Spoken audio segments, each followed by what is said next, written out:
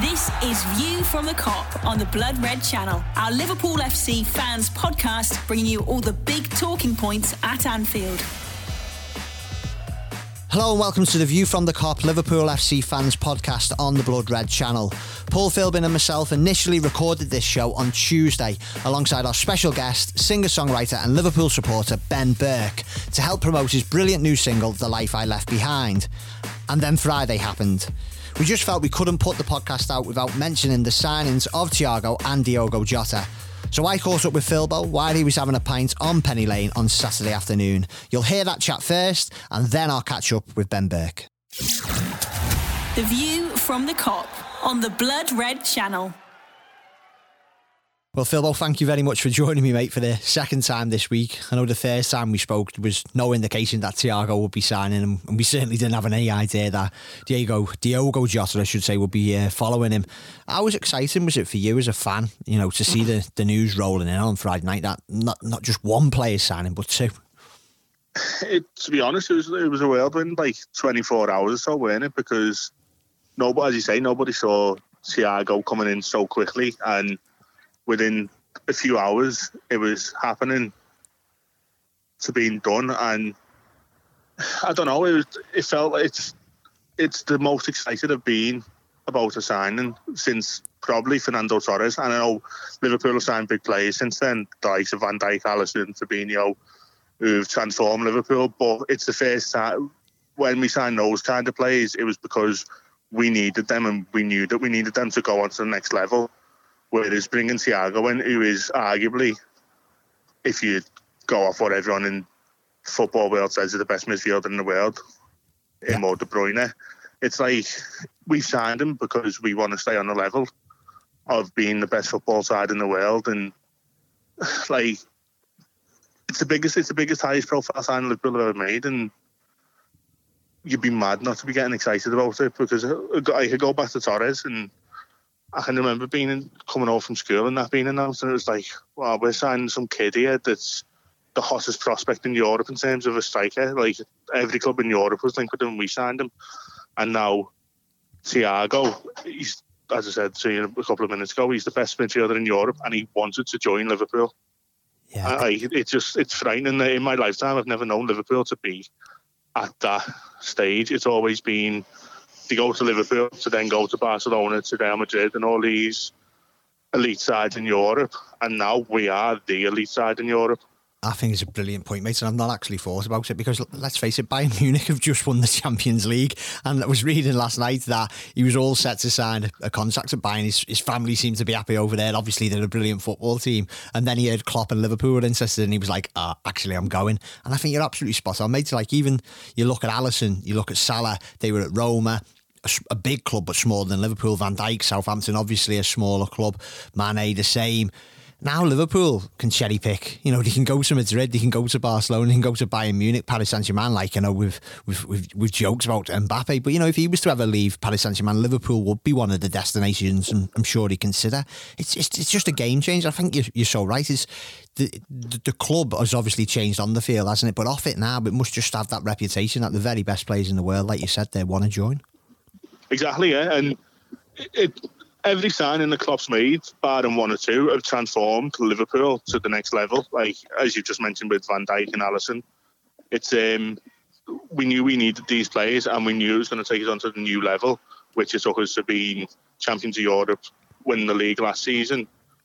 But then to go and sign Thiago, it's like, we're staying on this level, and do you know what? We can go and fight on all four fronts this season and be absolutely fine with it. Like, the signing of him, he's going to, obviously, you'd imagine, go straight into the starting 11 once he's up and running. And that just makes our squad obviously stronger. And that'll lead to League Cup sides being a lot stronger, FA Cup sides being a lot stronger. So all of a sudden, you wouldn't be surprised if you start seeing Liverpool in semi-finals and finals of the domestic trophies as well now, because the squad is much stronger. And not even the two signings of Thiago and Jota. Like, in January, we brought in Minamino, and then we brought a left back in. And in 2 windows, we brought 4 players in there that have made the first team somehow stronger, but also just made the squad an awful lot stronger. Like, you're looking at our bench against Leeds, and it looks strong, but you're like, there's something missing there.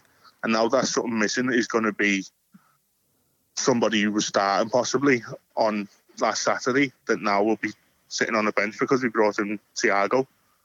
Yeah, I think it's another brilliant point, mate, because you look at City, the only difference over these last couple of years can probably compare to Liverpool, that they've won a League Cup. Obviously, that seems to be their trophy at the moment, and they've won an FA Cup, and that's primarily because their bench or squad was just a bit stronger. There wasn't the starting 11 that was better than Liverpool's. It was just the squad, and like, yeah, it's going to be really interesting on Thursday night at Lincoln, isn't it? Because it's not going to be a gang of kids playing. You're going to have like Shaqiri, Origi, potentially Thiago, potentially Jota, Minamino. It's going to be a team that'll be probably as good as most in the Premier League. Well, that's it. That was going to be my next point. Like, the amount of times you saw over the last few years when City have been in the League Cup and they threw Leicester away in the League Cup, and they put a side out and they go, that side's better than Leicester's starting 11.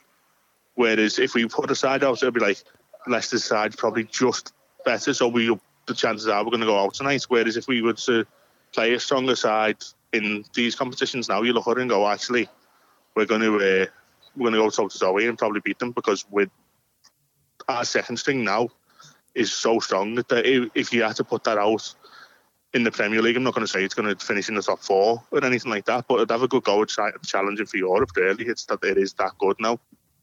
Totally agree, and as you say, it makes you wonder. I'm sure everyone's been doing it already, particularly Thiago, because I think Jota, I really like him whenever I've seen him for Wolves. I think he's an excellent player, but you'd imagine he'd come in primarily to act as backup and a bit of competition for the brilliant front three. But as you said a moment ago, you'd think Thiago's one for the starting lineup straight away. Once he's up and running and fully firing, is he in your first choice midfield? And who is your first choice midfield now? Because let's face it, there's only 3 you can pick. Yeah, that's it. I think over in previous podcasts, I've always said Liverpool's midfield is a horses for courses kind of midfield. Like, you look at the likes of Milner, the games that James Milner needs to play. The games Fabinho doesn't need to play.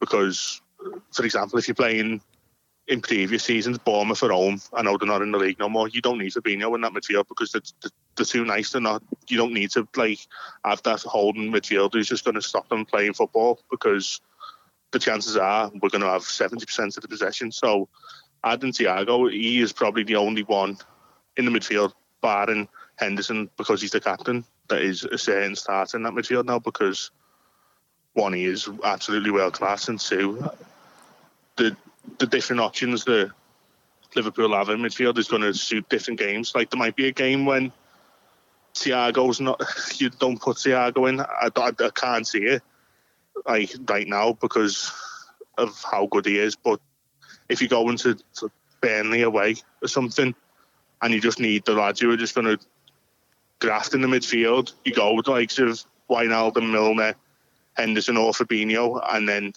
you save Thiago to just pull the strings the week after against one of the better footballing sides. Yeah, you can tell you're buzzing, mate. Anyone listening to this will tell that. And you can tell Thiago is as well. Like, there was some brilliant videos, wasn't there, on social media last night where he's going up to the cameras through with the LFC TV lads going like, how are we, and stuff like that. It's just, it was a good place to be, wasn't it? Because sometimes this summer, Twitter's not been a great place to be. I know you work in social media, and I know there's been a big debate of whether Liverpool could and should sign anyone. But you got to remember, Liverpool won the title by 18 points last season. There was absolutely nothing to worry about, but it's just give everyone a bit of a lift, hasn't it, this? Yeah, I think everyone needed it, to be fair, and that sounds mad considering what happened only in the summer, but there has felt like there's some kind of negativity around social media and other things that something like this will give us a buzz. And this is me just guessing, but I think Klopp brought, and this isn't that like having a bad word with Curtis Jones. I think he's a really good footballer. I think he's going to be brilliant for Liverpool. But I think Curtis Jones coming on Saturday was Klopp's message of being like, I need that. Somebody, because I'm turning to a youngster here, you know what I mean, to come and win Liverpool a game. And then since then, obviously, things have just went 100 mile an hour in terms of incomings at the club. So it's exciting. And the way the club have revealed Thiago on social media. It's kind of what we spoke about in the previous podcasts, and it's mentioned later on. The club understand what the fans want now. So having somebody inside the club who understands the mentality, the fans, the local lingo even, is so crucial and so important that we can all relate to that. And everyone's buzzing about that video. If you look at Twitter this morning, that's the only thing that's getting tweeted. Like, yeah, absolutely brilliant work by the club. It's all eyes on Chelsea now, isn't it? On Sunday, we don't know if Thiago. I don't think Jota will be playing. There was I know the Echo reporting on Friday night that he'd signed in time for him to play Thiago on Sunday. Like, it was a big game anyway. They've obviously signed a lot of good players. So have Liverpool now, but you can't wait for that one. Yeah, like I thought we'd beat Chelsea on Sunday anyway, but I think there's just going to be that extra spring in the step, isn't it? The players, and because we brought in these players, and it sounds mad, but even I think the fans on watching it at home will have a bit of a buzz. And Chelsea away is always a good day out, and I couldn't have thought of a better away as the first away of the season as champions, and bringing in the likes of Thiago. We won't be there sadly, because I can just imagine what the away end would have been like. What I was going to say as well, and I don't want I'm going to big all the lads who work for us. I think the coverage has been unbelievable. How we're all over the Thiago stuff, and even the Jota stuff. Like, I know we haven't spoke about Jota as much, but you cannot be excited about him because he, as you said before, he's a quality player. I think he's a player that Liverpool fans will just love. Like, the way when Oxlade-Chamberlain come in, when Milner come in, all these kind of players, that they just have this kind of instant connection with the fans. Jota's got that feeling about him. And it felt as well, didn't it? Like, that front line, the options just needed freshening up a little bit, didn't it? You know, how do you get past Salah, Firmino and Mane? I don't know, but there's been talk of maybe Origi going, and if and when he does go, he goes as a legend after what he did in the 18-19 season in particular. But, like, yeah, Josh, it's just a bit of excitement, isn't it, up there? Like, there's another option. There's different ways of playing now, Liverpool up there. Yeah, definitely. Well, the thought of Liverpool needing a goal in the last 10 minutes and the front three and this isn't saying anything on Firmino, but Salah, Mane and Jota's dappered himself. So if Liverpool are in on the break and Jota's like in the middle of them two, then you've got absolutely no chance. Like, you'd have no chance with just Salah and Mane and you're on the break. So adding another person into that in the final 10-15 minutes of the game is just, it's frightening, really. Yeah. If anyone's not seen him, and I'm sure most people who listen to this podcast will have seen him because he's been such a good player for Wolves these past couple of seasons, he's absolutely rapid. He's absolutely rapid. So, yeah, it just got the feeling, doesn't it? Just before I do let you go, mate, it just got the feeling that, yeah, Liverpool mean business, don't they? They won the title last season, and then we all knew they weren't going away. But it just feels like, listen, City have bought, Chelsea have bought, United have bought, and now Liverpool haven't. And it's just a little reminder, isn't it? Absolutely. And I think this is, again, me just having my own theory. I think Liverpool were always going to do business this summer, but I think they've cleverly watched the market in terms of how much people are spending on players. Because apart from the odd one or two, we haven't seen the 80 million, 90 million being thrown about, really, have we? So I think once the club got an understanding of the market, that makes sense to go, right, bang, bang. We've done our business. Now use panic and go and do what you need to do, because we didn't need to. If we go into the new season with what we had, I'm content with that. But now we've strengthened an awful lot since January with the bringing in Minamino as well. The people will be looking at Liverpool and going, they're not just a great starting 11 now, they've got one hell of a squad, them. And I think the likes of City, other than Chelsea, City, United, all these sides who want to be getting closer to us will now have to think, right, we need to do something now. And we've probably Liverpool going on the front foot is probably going to make those sides like, oh, right, we need to do something now. And that might lead to some kind of panic buys and bringing in players that they don't want. And that can upset the apple cart with other clubs. And now that could also benefit us. The View from the Kop on the Blood Red Channel. Nice to catch up with Philbo again there. We also had a great time talking to Ben Burke on the phone on Tuesday. It's been a big week for Ben. His new single, The Life I Left Behind, was released on all major platforms on Friday. And given we recorded this part of the podcast 3 days before the single actually came out, we started by asking him if the feeling before the single release is similar to the days leading up to a big Liverpool match. Oh, not half. Yeah. You know, you can't quite expect how it's going to go, you know. Once the track is released at midnight, like Thursday at midnight, you know what I mean? It's a bit like it all starts there, and then you do get a little bit nervous, like as to how it's going to go, how many streams it's going to get, and all that kind of stuff. So yeah, but exciting as well, like. Definitely, and you know, a lot of Liverpool matchgoers and listeners to this podcast will know you from some of the big gigs you've played, like in Madrid, which we'll definitely have to touch on in a bit, and through the Boss Nights as well, someone we have a close association with on this podcast, and Paul particularly. But just for the people who may have not heard yourself or your music, how have you come to this point now where you're now releasing your own songs as a solo artist? Step by step, sort of. I was in a band when about 4 years ago called The Stamp. But I was only the bass player in the band, and we were doing all right. Got a bit of a buzz going around in the city, and then we went on a European tour for a month supporting. I don't know whether you remember the Scottish band The View. Mm-hmm. So we went around with them and all that. Blah de blah. Band ended up splitting up, and then from that point, I didn't stop. Then I thought, no, I can't just give up here. So I started getting quite creative and started writing a load of tunes. And then from then on in, got me foot in the door with Boss Nights, which was obviously a massive help in terms of live experiences, and in terms of developing and gaining new fans and stuff like that. That was amazing. So I released my first track, Leaving Tomorrow, August last year, 2019. It went pretty well. It went all right. As I say, I released it completely independently.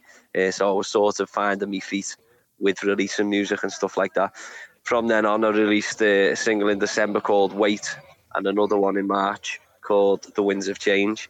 And now on Friday, we've got The Life I Left Behind, which I'm releasing through Nifty Records, which is a local label. Sound lads, like. So, yeah, just been writing since then, and I don't think I'll ever stop, like. Yeah, brilliant. And music and football's gone in hand for years and years and years. You know, you can go all the way back to, it pulled us, like the 60s. Us through the 80s, didn't it? You know what I mean? It did, and this is the thing about Boss Night. We've had people like obviously Dan Nicholson on the show before, and it was kind of like it was a movement, wasn't it? You know, you've got lads like Philbo who goes the game, and then it's somewhere to go after and enjoy music as well. And you playing those nights must have given you that kind of great exposure and kind of built up a bit of a grassroots support as well. Well, yeah, definitely, and you'd always have a laugh, and all the lads involved are great, and it's just pure passion for the Reds, like, in it. You know what I mean? And it's lovely to see. Yeah, what do you make of it all, Philbo? Because we've been doing this podcast for probably about 3 years now, on one of many that we do on the Blood Red channel, and we've had lots of people like Ben on in the past, and it seems to be just growing and growing, doesn't it?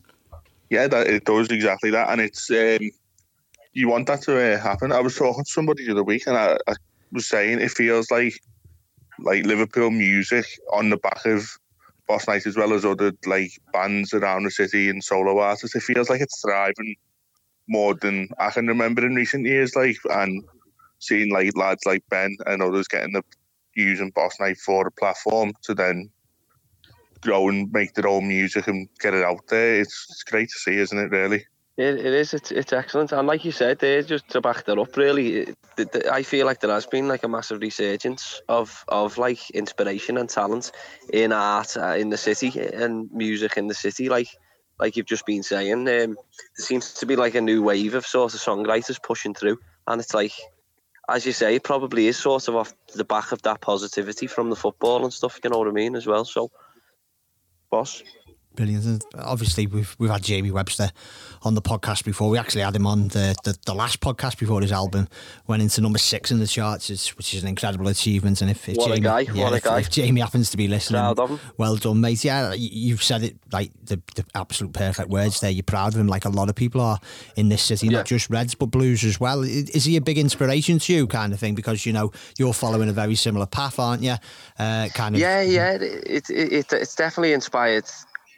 Like, again, to revert back to that sort of hope, it's like it's given me hope that it's happening again in Liverpool. You know what I mean? Fine. I feel like it was sort of laying dormant for a while. You know what I mean? And we're sort of back there now, and it's great, and it's great to see Jamie sort of at the forefront. You know what I mean? And yeah, he definitely has inspired me.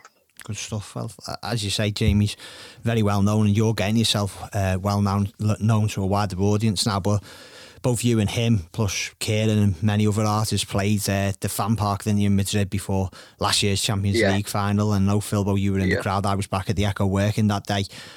I suppose we ask this question to every kind of musician who comes on who played it that day. But what was it like walking out onto that stage? Mind blowing. I mean that. Nothing could have. I was talking to John Gibbo from the Anfield Rap the other day, and I was saying nothing could have actually prepared me personally for how actually amazing it was. It was just absolutely incredible to play in front of that many people for a start, to be in 30 odd degrees heat. You know what I mean? In my shorts and my sunnies and that. It was just like, this is class, you know what I mean? And all the atmosphere was just great. Just looking out to a sea of red, footies getting kicked around everywhere. It was just brilliant. I bet you've looked back at videos, haven't you, since then? Quite a lot of times you've got some on your phone, hopefully. Yeah, too right. Yeah, and Philbo, again, we've probably asked you this question before, but come on, what a memory it was. Do you still think about that weekend? And not even the match as such, but what happened before it? Yeah, it was actually the perfect weekend, wasn't it? As Ben said, it was roasting that day, and seeing local lads get that kind of chance to perform in front of thousands, it's something that many people dream of doing, and obviously everyone had their own mates there and mixing, and then you been having a good bevy and stuff. So yeah, it was a great weekend, and being there in the crowd was amazing. So I can't imagine what it was like, basically controlling the crowd from singing on a massive stage. Well, it's the first time I've ever faced anything like that. You know what I mean? And it was like, I just walked away from it all, just completely mind blown. And the great thing is, particularly with Boss Night, and every credit to the club as well, they're very much, cooperating with organisations and events like Boss Night at the moment to make sure that fan culture is represented at big events. And after Madrid, obviously winning the Champions League, gave Liverpool the chance to go into the FIFA Club World Cup, and you went over to Doha, I believe, and played there as well.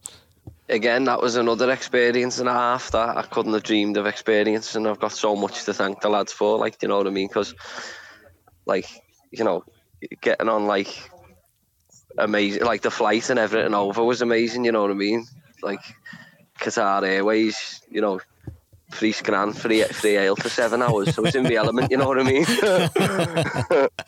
And the hotel was unbelievable. Again, it was the whole setup was great. The fan park was great. That's safe. And then that was it. Our status after that was champions of the world, wasn't it? So you know what I mean. Phil, FSG haven't been perfect. We've done podcasts before over, the ticket prices, or even more recently, the furlough scheme. But to their credit, they did a U-turn on it. But they've definitely appointed people at the club, haven't they? That that are looking out for the fans, aren't they? And especially this Boss Night event is a big part of that, isn't it? It feels like the club is more close to the fan base than probably for a long time. Yeah, it is. That is the case. It's been something that I think everybody's wanted to be a thing for years, and to the likes of us, it was so clearly obvious what was needed to be done, and it was embracing the lads at Boss Night and bringing them in and just saying, "Look, let us do our thing, and it'll just all come into place." And it hasn't. There's people at the club now who are massively involved and have changed the kind of relationship between the fans and the club. And it probably all started when Jurgen Klopp came in, didn't it, really? That's true, yeah. How does it feel? Is this the best time of your life following Liverpool? Not apart from just the trophies, obviously, Ben. Yeah, I think because of the age of me, yeah. Because,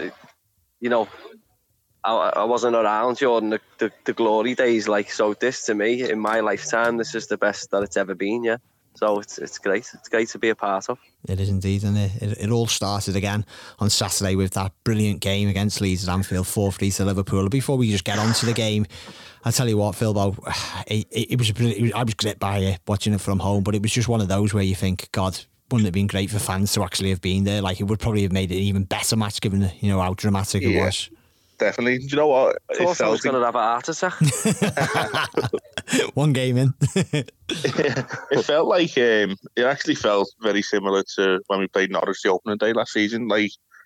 Even though the scoreline last season against Norwich was a 4-1, I think. Norwich came and had a go, and they had chances themselves, whereas Leeds did over the weekend. But obviously they took a few more of their chances and made it a bit of a nervy game. But I think if fans would have been in the ground, it would have been a different game, because it's so cliche to say, but the power of Anfield. Yeah, it's what we feed off, isn't it? Yeah, exactly. It's what our players feed off, the atmosphere in Anfield itself. Yeah, I don't exactly. know. I don't know about you, Sue, but a lot of people will probably, I remember when before the Premier League returned, and I know there was that talk about maybe the games being played at neutral grounds, and with clubs like Brighton, understandably, saying, "No, we don't want this. We want to play at our home ground." And because when you're playing, say, a Liverpool at home or a Man City at home, where you're a smaller club, you want every advantage possible. But to be honest, the more I've thought about it, I actually think it's affecting more teams like Liverpool, whose crowd are so key to everything they do. I think it's actually giving the opposition more of a chance now that, without fans there. Absolutely. Well, you only have to look at the end of last season. Liverpool struggled at times. You'd look at the Burnley game at Anfield that ended in a draw. If that would have been a routine, fans in the ground, that wouldn't have been the case. And then obviously Saturday we just got over the line. Even away from home, it affects Liverpool more than anything, because Liverpool decide thrive off the fans, and if you're in the way end and you can sense something's happening, you get behind them even more, and normally they'll go and score a goal. Whereas now it's not unlike that. It is just 11 versus 11, and whoever's better on that day will win the game. Whereas we as fans can't have an impact at the minute. Definitely not. Ben, just the player who probably decided the game on Saturday, Mohamed Salah. It's just a little reminder, if anyone needed, just how much of a world-class player he is, isn't he? He really is something else. It's almost like you take him for granted at times. He's unbelievable, and for those who sort of did lose faith, he's got it. He's a champion. You know what I mean? He's just unbelievable. Yeah, Phil, but what's I don't know, maybe it's outside of Liverpool fans, it's almost like it goes under the radar, his record, but then you see it on Saturday. I think we were writing it was 97 goals in 154 games. This is Suarez level, this is Robbie Fowler level, this is elite level of anyone in Liverpool Football Club, the rate he's scoring at. He's an absolute freak, and to be honest, after lockdown, when we returned, I thought he was Liverpool's best player, but he was just not scoring the goals. Whereas on Saturday, even though two of them were penalties, he just had this steely look in his eyes that it was like, oh yeah, I'm here. People are writing me off, this and that. Let's just see what happens, kind of thing. And yeah, I watched Gary. I didn't watch Monday Night Football, but I saw Gary Neville was saying about him on Twitter this morning, and that was spot on. He's just got this arrogance where he's just gonna go to another level again, it feels. Yeah, every credit to Leeds as well. As Ben said, and Philbo, you said they were like Norwich last year. They were excellent. They came to play, scored 3 goals. Another day might have got a point. Probably stay with you firstly on this one, Philbo.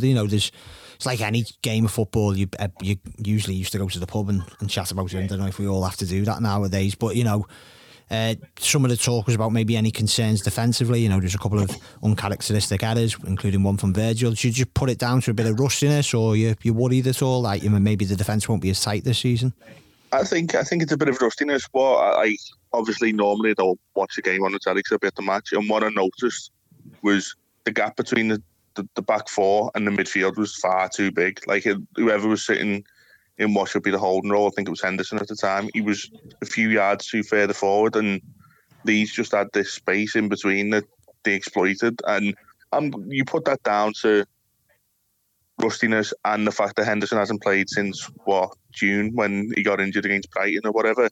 So it is just kind of adapting again, and give it a couple of weeks, you'll just see Liverpool just ticking over and winning games as they have been doing for the last 2-3 years. The View from the Kop on the Blood Red Channel. It's not your first single. You've had a number out now, which probably leads me to what's after that then. I know there's talk of an EP, or is there an album? What's the plan after this? An EP is the next step. I think a 4-track EP, maybe with a hidden little 5th track on it. But I'm going to keep that as a bit of a surprise, bit of a secret. Got a couple of shows coming up. Doing the Angus, supporting Ian Prowse on Thursday. Yes, this Thursday, 17th, yeah. That's right, which is the day before, so that'll be good. Sold out show already. And then they've added another date for the following Thursday. The 24th. So I'll be doing that as well. And then hopefully I'll get my own kind of headline gig on the go if everything's sort of, if this bloody virus lets it happen, you know what I mean. But we'll see what happens with that. And then in the long run, it'll be leading up to an album. It's the Angus the bar that Dan Nicholson's involved in, isn't it, lads? That's right. The one. Yeah, brilliant. Yeah, that's right. It's great. I've been down a few times during the day for a cup of coffee and that. It's lovely, really, really cool bar. Yeah, it's good that you can play like a venue like that, because I can imagine the bigger gigs at the moment are on the shelf, aren't they, with everything's going on. It's tough for a musician, isn't it? You know, like me and Philbo as journalists, we've obviously had to adapt to working from home, but this is your livelihood, isn't it? You know, going out and playing gigs, and you know that's what you need to get back to, don't you, really, before long?